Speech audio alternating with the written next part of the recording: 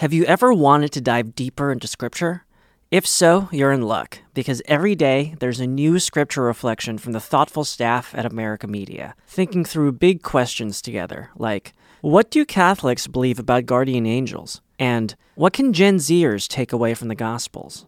If you're already a subscriber, you can access these reflections in your email inbox or on our website. If you'd like to become a digital subscriber, it's easy to do. Just visit americamagazine.org/subscribe, and you'll have full access to America's Scripture reflections.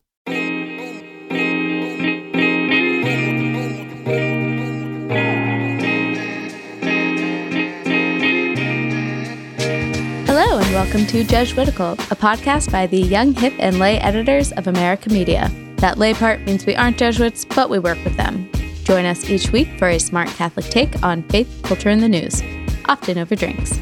I'm Ashley McKinless, and I'm joined by Zach Davis. Great to be with you, Ashley. Good to be here. How you doing? I am great. I am pretty excited to sample the beverage that you selected for us this week. As am I. Want to tell our audience what we're drinking and why? Yeah, okay. We are having the new Michelob Ultra Organic Seltzer,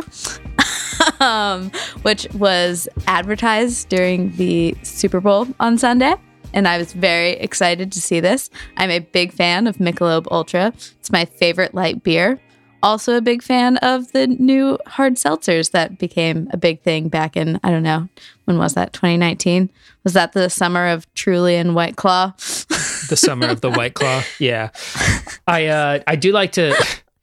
I saw a commercial recently where a guy comes up to the counter and puts Michelob Ultra, and the bodega attendant says, "You know that Miller Lite's only one more calorie, right?" Which is a little bit how I feel. But mostly I just like to give you crap for liking bad alcohol. Mm-hmm. But Michelob is something that's close to my heart. When I was a kid, my dad and our neighbor would drink Michelob Ultras. That's why it's close to my heart. How are you making fun of me? My dad drank it, and that's why I have a bias for it. I have no short of. I'm willing to set aside my principles to make fun of you. Okay, well now I have to know what flavor you picked out, because there are three. I've got spicy pineapple. Oh, okay. I've got peach pear, which is an interesting combination. There's also a cucumber lime is the other one. So, all right, this isn't a commercial for. Okay. All right, let's just try this. This episode is brought to you by. No. All right. Well, cheers. All right, cheers. Oh wow. Yeah, that's great. It's not bad. Yeah. You know how I drink those like liters of flavored water and you make fun of me for that too? Yep. Yeah, that's what this tastes like. Yeah, with the a little alcohol bit content of a... says 4%, but it doesn't really, can't really tell. All right, who are we talking to this week, Ashley McKinless? We are talking to Caitlin Flanagan. She's an American writer and social critic and has been a longtime contributor to The Atlantic. And a couple weeks ago, in honor of the March for Life, we re-aired our conversation with Destiny Herndon de la Rosa, the founder of New Wave Feminists. And this week, we wanted to give a different perspective on the abortion debate. Yeah, in 2019, Caitlin wrote an article in The Atlantic titled "The Dishonesty of the Abortion Debate and Why We Need to Face the Best Arguments from the Other Side." And that article describes the pre-Roe v. Wade world of illegal abortions and how women really suffered and died from unsafe conditions under that, but also grapples with once you've seen a picture of a developing baby, it's really hard to deny its humanity. And Caitlin is someone who has grappled with both sides of the argument, but ultimately comes down on supporting access to abortion. Right. And listeners of this show no doubt know the church teaching on abortion, that life begins at conception and abortion is a grave moral evil at any time during a pregnancy, which is something the host of this show also believe. But the reality is that there are many Catholics who share Caitlin's views on abortions that are complicated, and ignoring them or screaming at them clearly has not really changed the debate, or it shaped the debate, but it really hasn't changed the reality on the ground. No, and most because it's such a contentious and uncomfortable issue to talk about. Most of the time we just shy away from it, or it spills into something really terrible. I'm sure lots of people have had the experience of getting in a conversation they wish they had not engaged in. And so we wanted to model what was a good faith conversation about one of the hardest issues that's out there to talk about, and hopefully show what a more honest debate and conversation about abortion would look like. But first, we wanted to take a moment and let you know about one of our sponsors this week, the Great Courses Plus. Yes. So, Zach, did you notice that quote from St. Augustine that was in Joe Biden's inaugural address? I definitely noticed it. And it quickly reminded me that I still haven't read The City of God, which... You cannot be blamed for that. It is a very, very long book. More of a tome than a book, I would say. Yeah, it's huge. And it's always been on my checklist to get through. And I was so psyched to find out that the Great Courses Plus had an entire course on the City of God. Yes. So they have a series called Books That Matter, and they have one on the City of God that features Professor Charles Matthews of the University of Virginia, who I actually had for a Christian ethics course, so I can attest that he is a great lecturer. I'm already a few courses in on the City of God, and it feels, still super relevant. This book was inspired by the sack of Rome and St. Augustine grappling with how Christians can fit into the political order. So yeah, and one of the great things, as we mentioned, the City of God is a giant book and can feel very daunting. But one of the great things about the Great Courses Plus is that you can stream the lectures from Professor Matthews anywhere on any device, and really at your own pace, right? This isn't, you're not in school. You don't need to, there's no homework. There's just learning about this cool new book. So you can check out The City of God and thousands of other courses available. Our listeners are getting a free month when they sign up. All they have to do is visit thegreatcoursesplus.com/Jesuitical to get access to the City of God and thousands of other courses. That's thegreatcoursesplus.com/Jesuitical. All right, now it's Signs of the Times, the part of our show where we sift through the Catholic news of the week so you don't have to. Our first story comes from the Vatican, where Pope Francis named Nathalie Beckart, a French Xavier missionary sister, as an undersecretary of the Synod of Bishops. So the reason this is big news is she's not only the first woman undersecretary at a major Vatican office, but she will be the first woman with the right to vote at the upcoming meeting of the Synod of Bishops. Right. This is a big deal. There was a growing chorus of voices. There's been a growing chorus of voices calling for more women to be involved in the church for a while, but specifically for more representation, real representation at the Synod since 2015. Up until 2015, Synod on the Family, only ordained men and mostly only bishops had the right to vote at synods.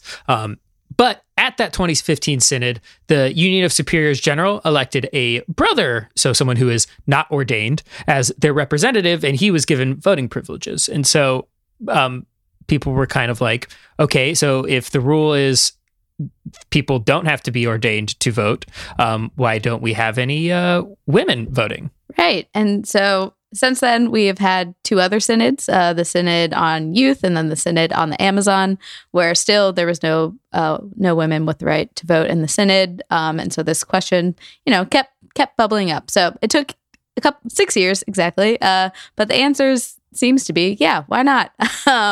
So with his announcement on February 6th, giving Sister Nathalie Beckart this role, people are asking, like, does this open the door to other women having that level of participation at future synods? And Cardinal Mario Gretsch, who's the Secretary General of the Synod of Bishops, said that her appointment does mean a door has been opened, and we can see what other steps could be taken in the future. Right. A more obvious one is, hope more women being given voting positions.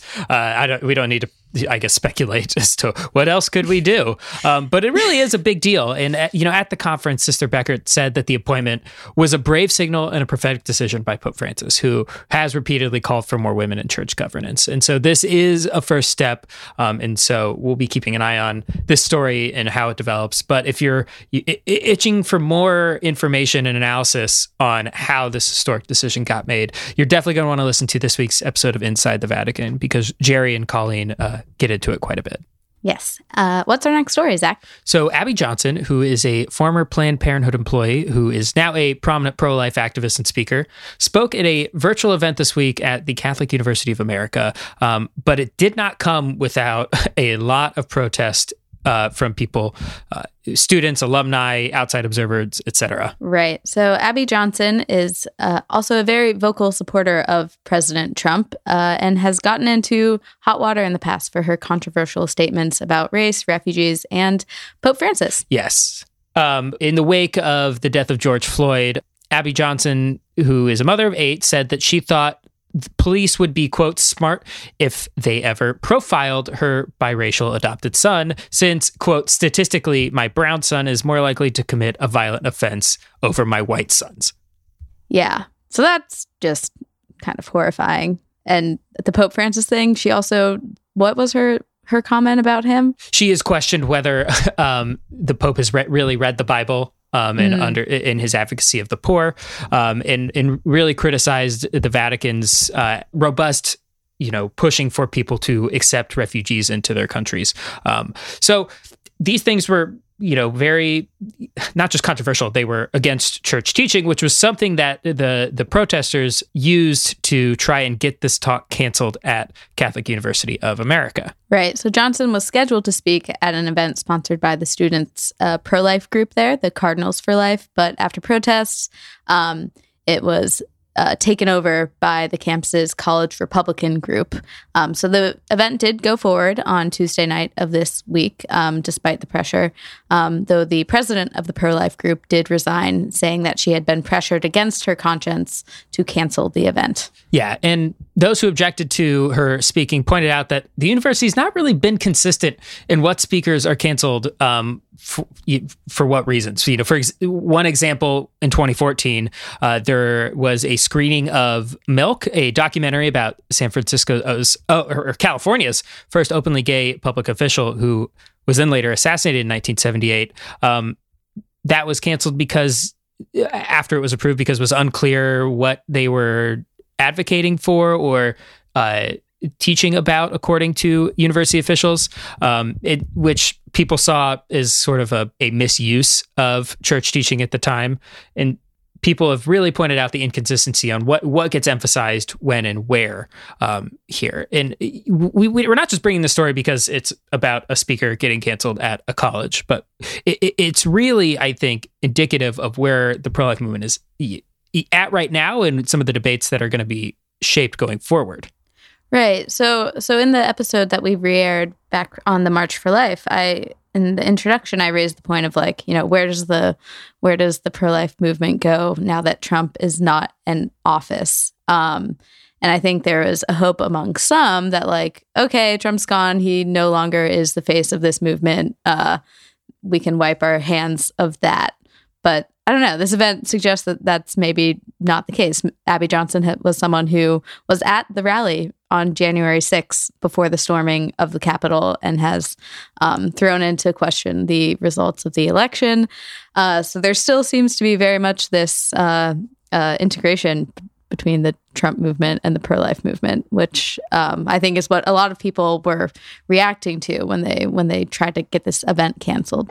Absolutely. And it's a great segue into our conversation with our guest this week. So stick around. Our conversation with Caitlin Flanagan on how to have an honest abortion debate is right up next.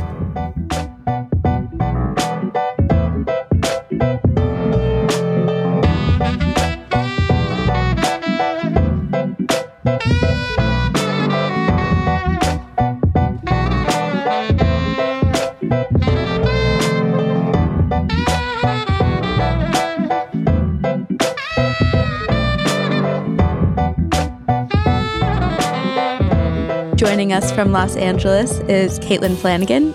Caitlin is a staff writer at The Atlantic and the author of books including Girlland and To Hell with All That. Welcome to Jesuitical, Caitlin. Thanks for having me. Thank you so much for coming on. I've been a big fan of your writing for a long time, so it's great to Great to talk to you. We are bringing you on during the week for the March for Life, so we do want to get into topics around there. But I wanted to start kind of with a little bit of your background. I knew you were Catholic, but I hadn't heard your conversion story until I heard you on Andrew Sullivan's podcast recently, and I thought it was a great story. So could you tell us a little bit about how you came to the Catholic faith? Well, my father, obviously, Thomas Flanagan, his roots were in Irish Catholicism. Certainly, his mother and grandmother who raised him were very hysterically Irish American Catholic. But he was an atheist, completely an atheist. He didn't believe, from about the age of 10 or 11, he didn't believe what he was being told. And he went to Columbia and got his PhD in English with Lionel Trilling and with all those guys who were the great sort of New York intellectuals, the generation before he was. And then for all of these complicated reasons, I got taken out of public school and put into a local Berkeley Catholic school. And my parents just assumed that I was fully inoculated against any mumbo jumbo and that I could just, go there and get like a meat and potatoes education without some of the problems that were going on in the early 70s in the public schools. But the opposite took place, where I was bored out of my mind. I spent the whole 3 years I was there with a book always behind whatever book I was supposed to be studying. Then there was a religion class that was just useless to me.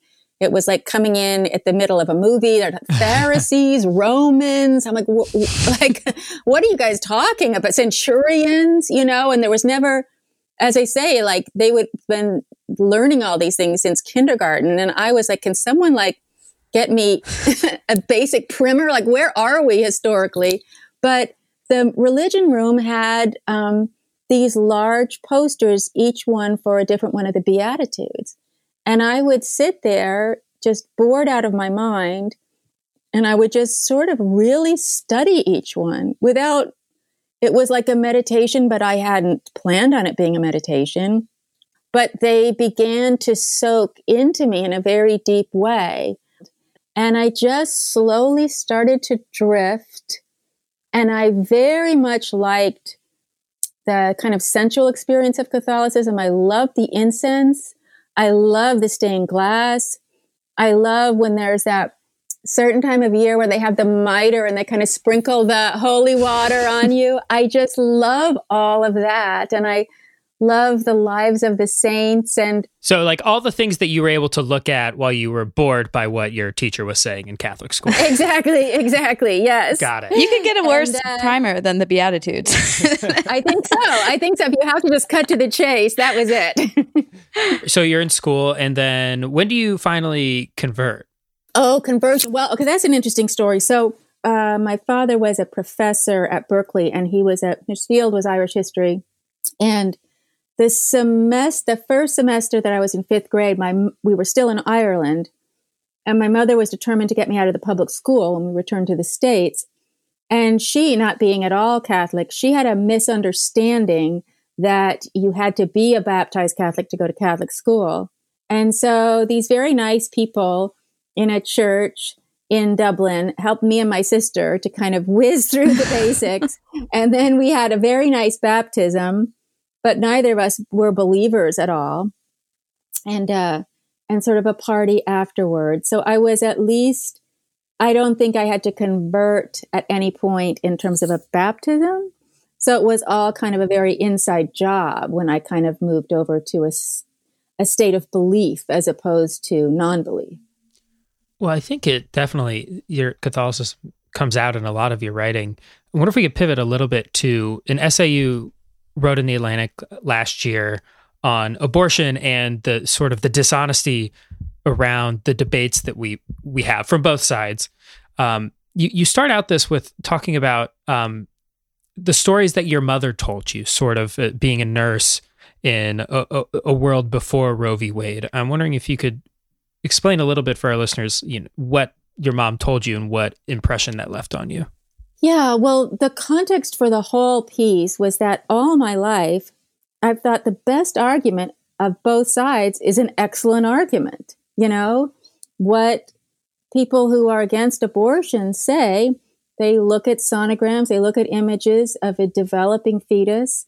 They can clearly see that it's human that's developing in there. It's not another species, or it's not unrecognizably human, and that there's an act of violence to destroy that life, that fetus, to remove it before it's had a chance to be born.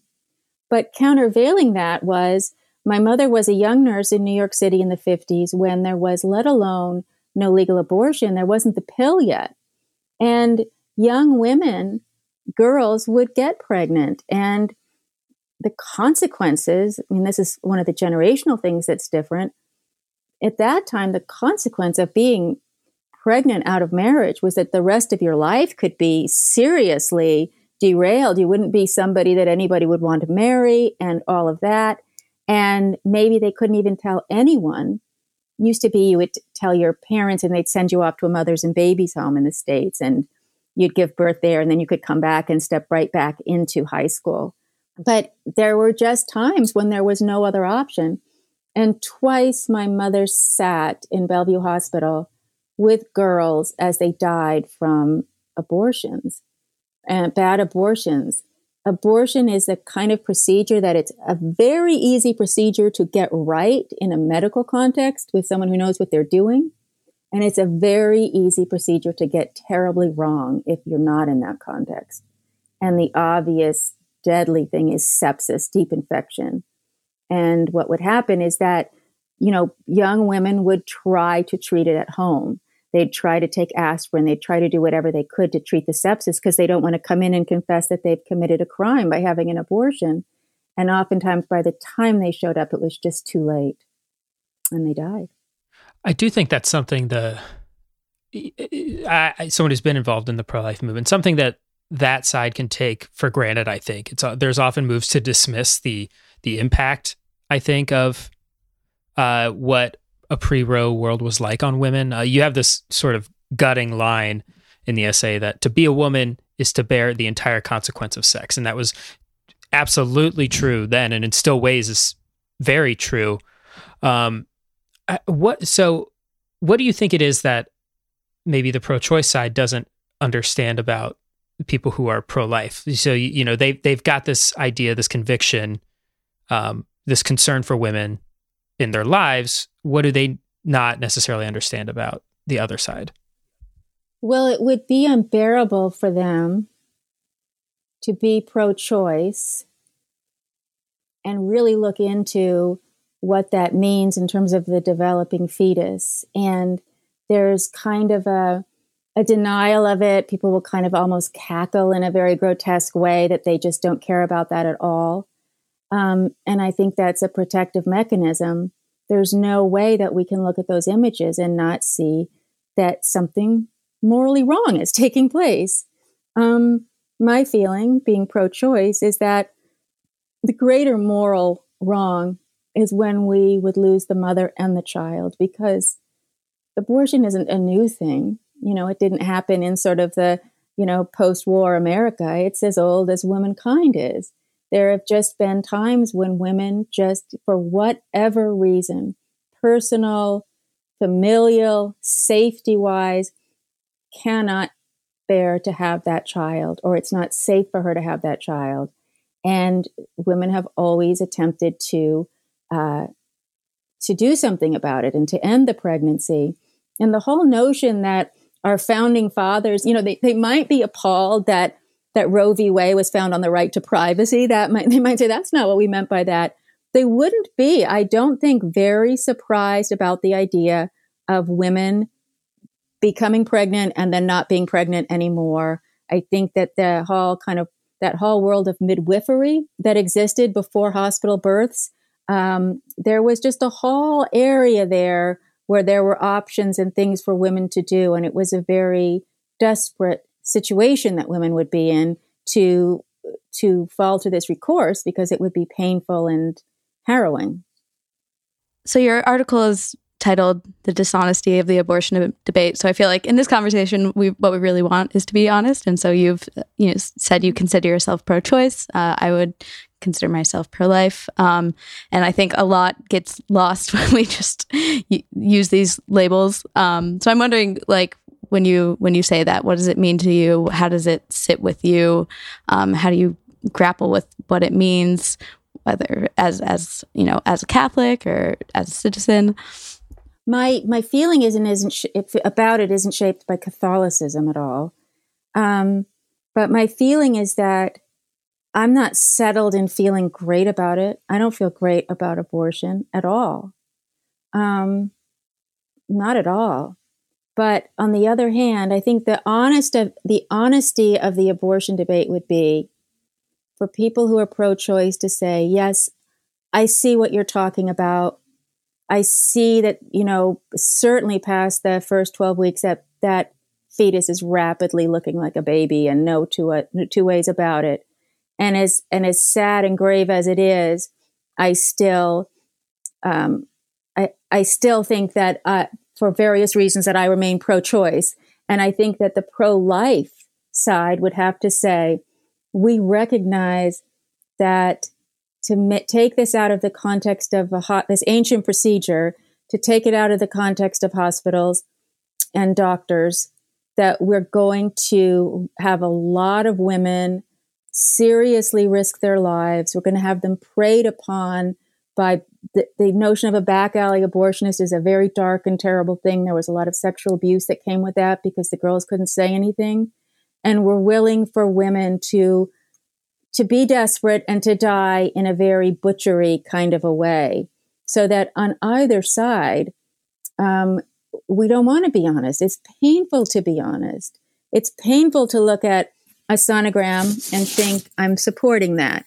It's painful to think, if I can get this law changed within the first year, girls and young women are going to die in terrible ways. It's very painful for both sides to look at it.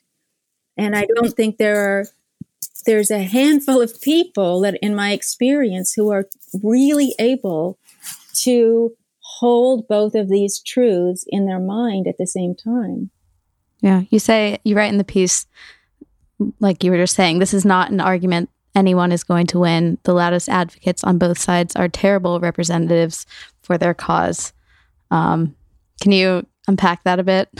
Yeah, well, when the pro-choice side, I just remember there has been a TV show on, I think maybe it's on Netflix. It's called Shrill, and it's an adaptation of a feminist book, but Lindy West wrote it. And anyways, the character in it, the young woman, and she's kind of like a young woman in Seattle or somewhere, and she gets this horrible boyfriend that she throws herself at, and he's really horrible to her, and she asks him when they have sex to use a condom, and he refuses, and she goes ahead and continually has sex with him. And then the next episode, she's just blithely walking into a Planned Parenthood. There's no discussion. There's no sense that there's anything at all to be considered morally about this choice. And it's clear that the maker of the episode, the writers, producers, really wanted to show a scene of a young woman getting an abortion for reasons that were totally her own and that are not laden with any moral repercussions whatsoever. And I thought, wow, that's really vile. That's really vile. And it goes beyond that now. There's, the whole like shout your abortion movement kind of thing, that it's not even as there nothing to talk about. There's, in fact, you need to exhibit, you need to like say it out loud and show, seems like a degree of pride that's very unseemly.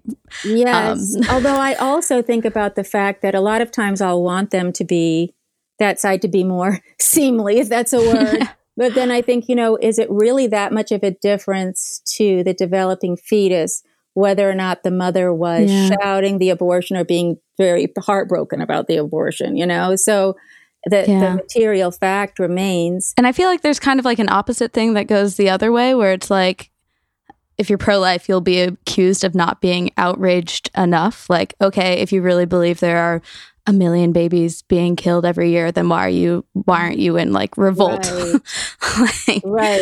Right. There was that idea in the 80s when there started to be killings at abortion clinics that, and we were all rightly horrified, but some people said, well, to this way of looking at it, to the the men who committed these awful crimes, they saw these as places where murders were taking place, and it's not entirely irrational to look at it from that context. And, you know, a lot of the pro-choice argument that I've launched here on the podcast is a little bit nullified or changed in that today there's no stigma at all against being an unmarried woman who's pregnant. So that real urgency to get an abortion that occurred in an earlier time does not exist. And we probably at this point, because we have so many providers, so many women doctors, that I think there would be a system where safe abortion would take place within an illegal context.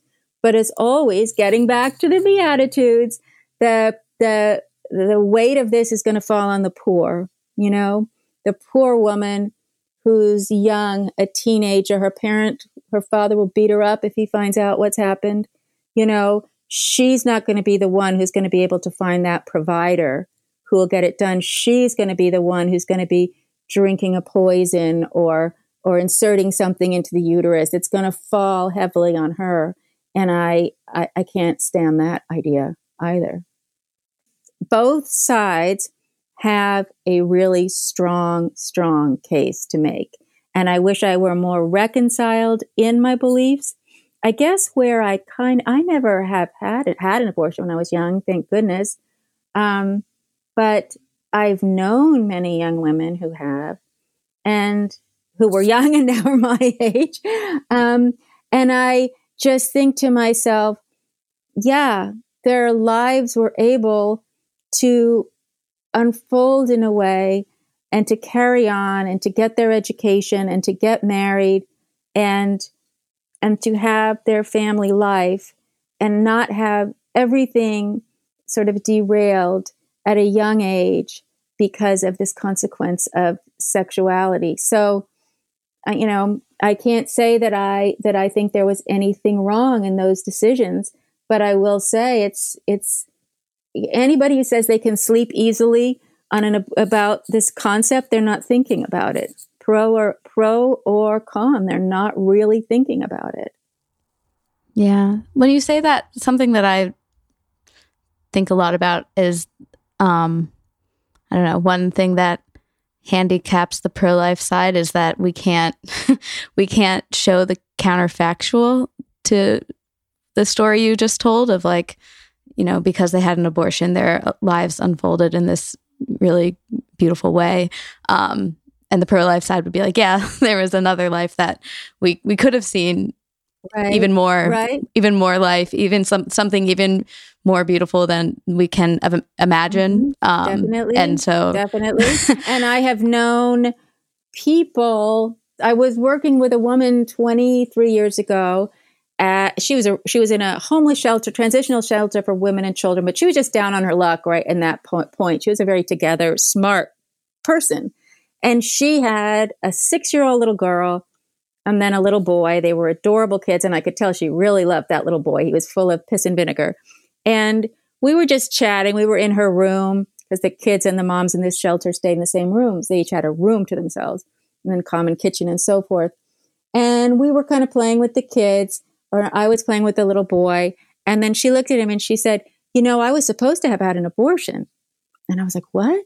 And she said, yeah, you know, I got the ticket or whatever to get an abortion that would be paid for. But I showed up at the clinic and they told me I had the wrong date.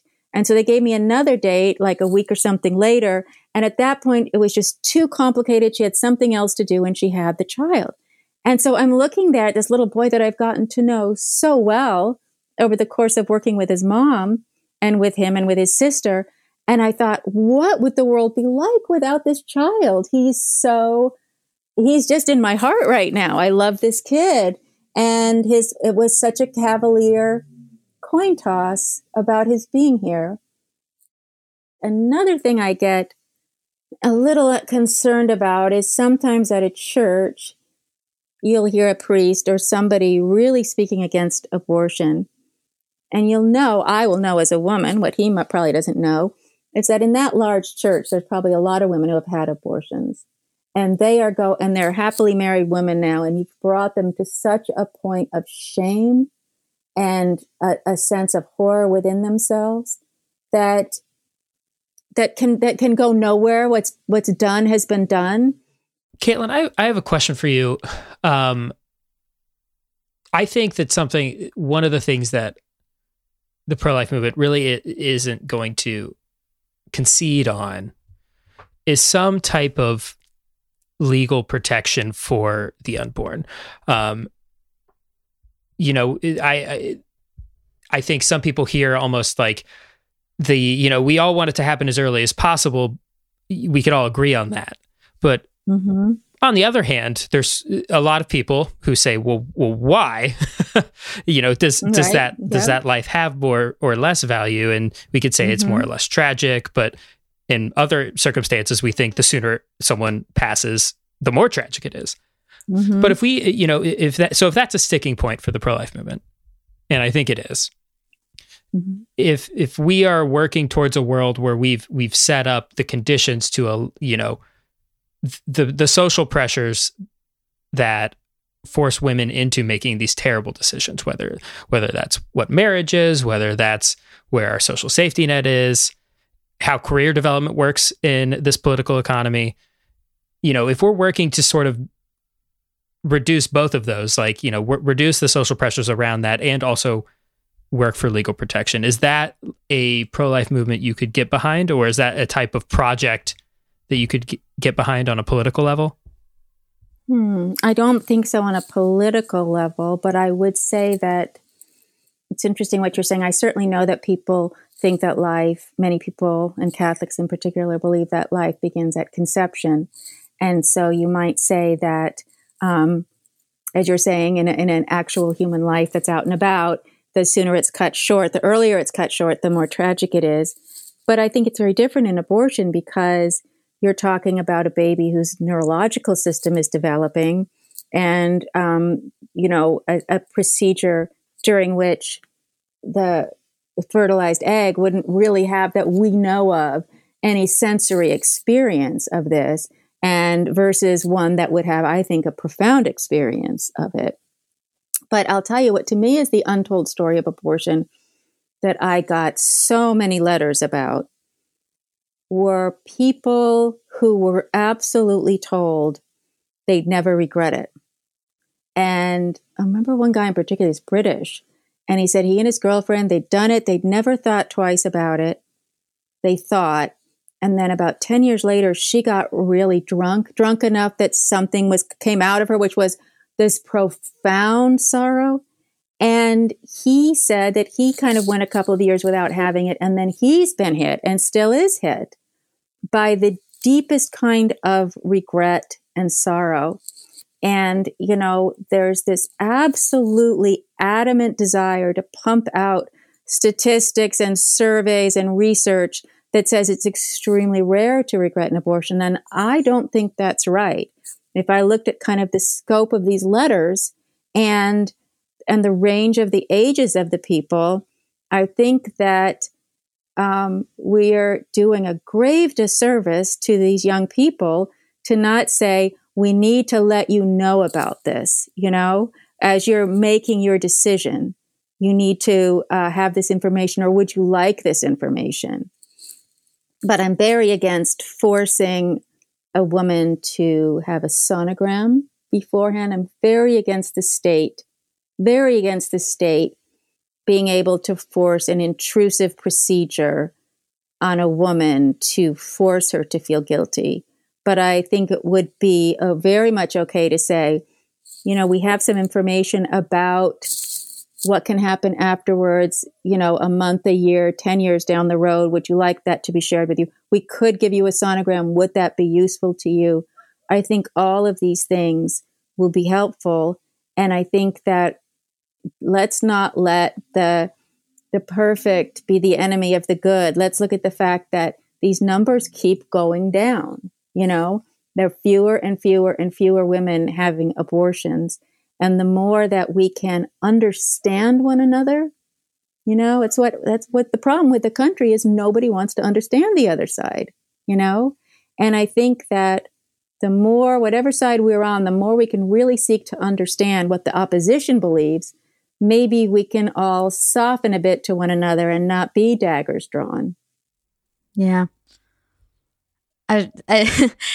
Yeah, of all the polarizing topics in the United States, this might be one of the hardest to talk about. So we really appreciate you coming on. Yes. And I will say what I love about Catholicism on this issue is that it's against abortion and against the death penalty. And I think it's the only group of people that I know that are saying all lives have value. They're saying this newly fertilized egg to us has value. And this person who may have committed the most grievous kind of crimes imaginable and may have no interest in being forgiven for them, that his life also has value. So that's just another reason I respect Catholicism. We can agree on that. Okay, good. We do have one final question for you on Catholicism. Okay. Yes, I've certainly, as I've revealed, I'm hardly an expert. Go ahead. Well, we're going to give you the expert's wand here and ask if you could canonize one person, living or dead, Catholic or not, fictional or real, who would it be and why? Oh my gosh, what a great question. Well, I don't think that Martin Luther King has been canonized, and obviously he's not Catholic. That's all right. He has not been canonized, and that was part of the question, was Catholic or not. Yeah. So if anybody, he lived his faith. He made decisions based on faith. He was a flawed man, like we're all flawed people, but he was the last person in America to say, maybe we could do all of this a different way. And who's do you get? And you mentioned it, fiction. What people from fiction are there? Have there been? There have been. Who's the Weasley mom? Molly Weasley. A character from Dumbo. I forget which one. But the Weasley mom was mean. No. Wasn't she the mean? Oh, no. She's the saintly mom. She's definitely the saintly. She's the one with all the kids and keeping up a household, always frazzled. Okay. Yes. Right. Okay. It's all kind of, I'm too old for all of it, but it was in my house a lot when my boys were growing up. Oh, yes. That's a person who should definitely be a literary person who should be canonized. Awesome. Well, all right, you guys. Thank you for having me on. Yeah. I wish I could give a better defense of either side, but I just can't. Can't. Humanity being what it is, and suffering and sorrow being what they are, and delicious babies being what they are. We just had a baby born in my family, my niece. And congratulations. Thank you. Yeah. And you just look at that little baby, kind of kicking his legs, and you go, oh boy, it's a big issue. But I think conversations like this are the best thing to do, is to just keep moving it forward with open conversation where there's nobody's going to yell at the other person for their belief. Amen to that. Thank you so much for coming on, Caitlin. You bet. You guys carry on. All right. Okay. Bye-bye. Unless there's anything you want to plug, Caitlin. No, I'm a plug-free writer. I will never be at that point, so I appreciate that. Oh, goodness.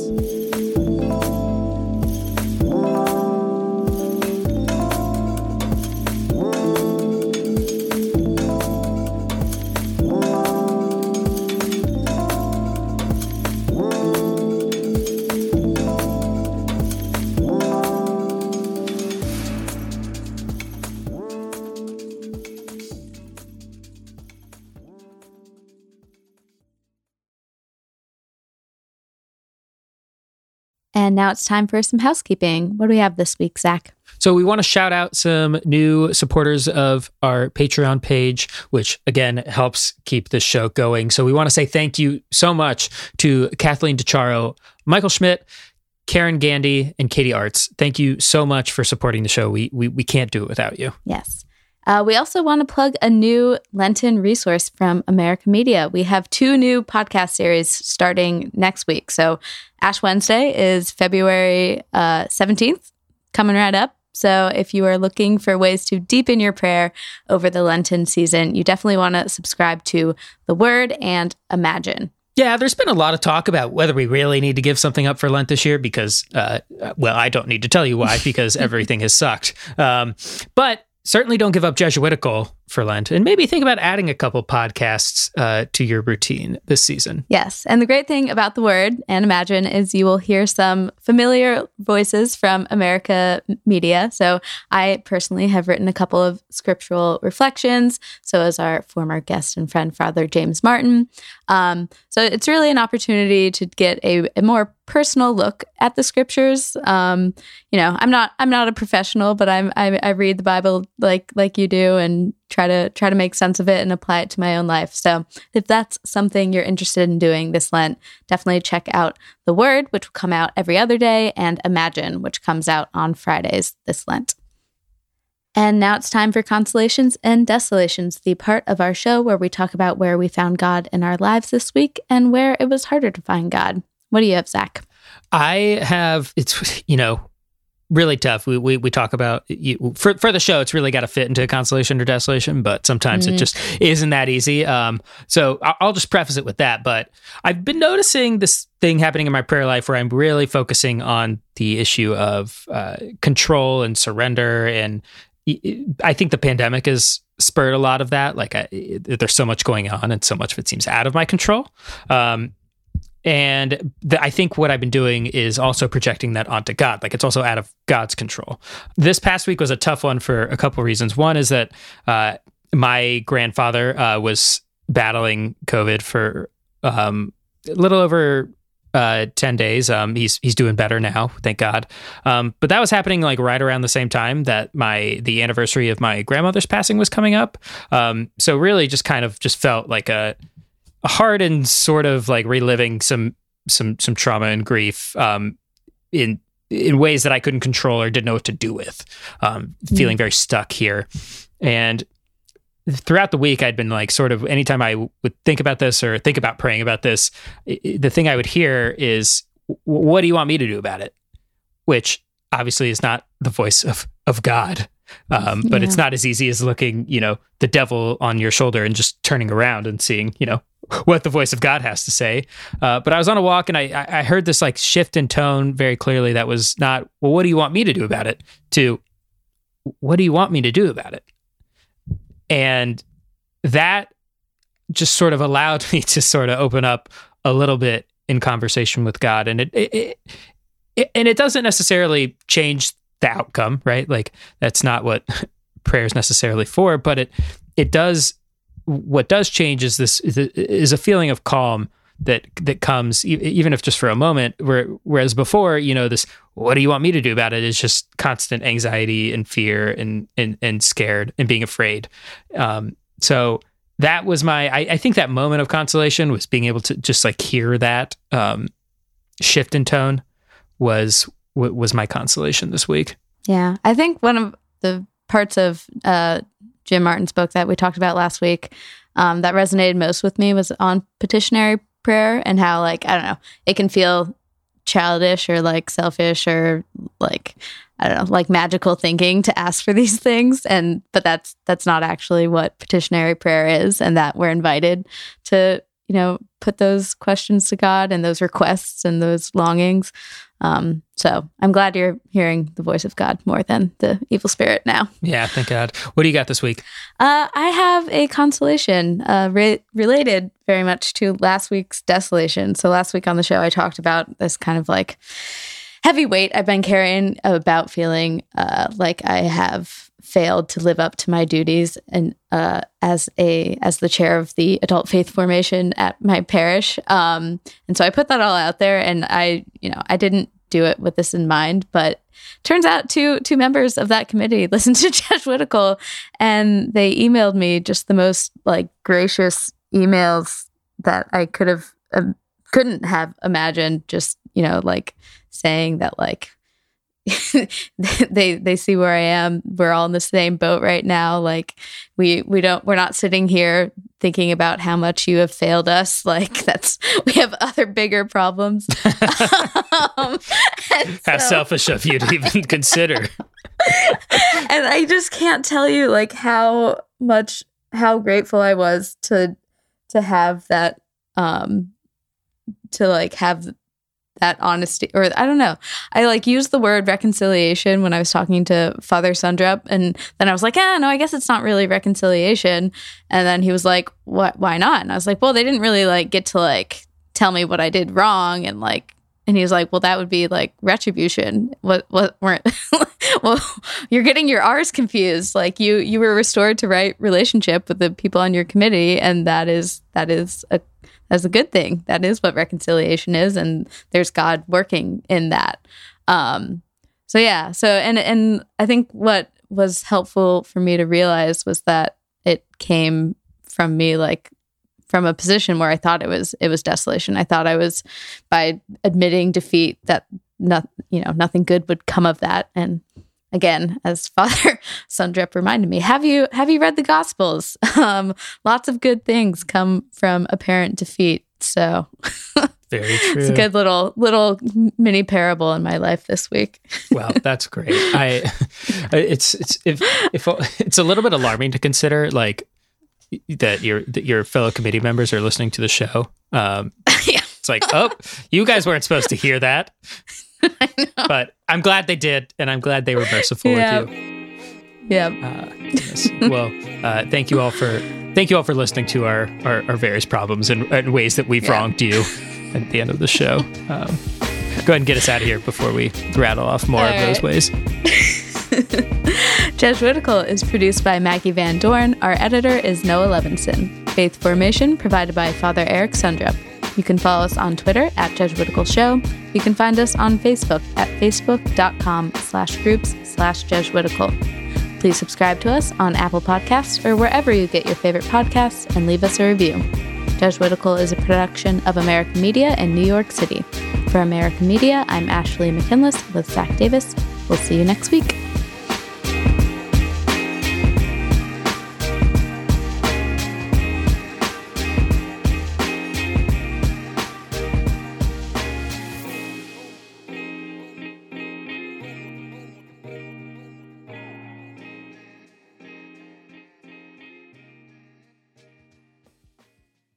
Have you ever wanted to dive deeper into Scripture? If so, you're in luck, because every day there's a new Scripture reflection from the thoughtful staff at America Media, thinking through big questions together, like, what do Catholics believe about guardian angels? And what can Gen Zers take away from the Gospels? If you're already a subscriber, you can access these reflections in your email inbox or on our website. If you'd like to become a digital subscriber, it's easy to do. Just visit americamagazine.org/subscribe, and you'll have full access to America's Scripture reflections.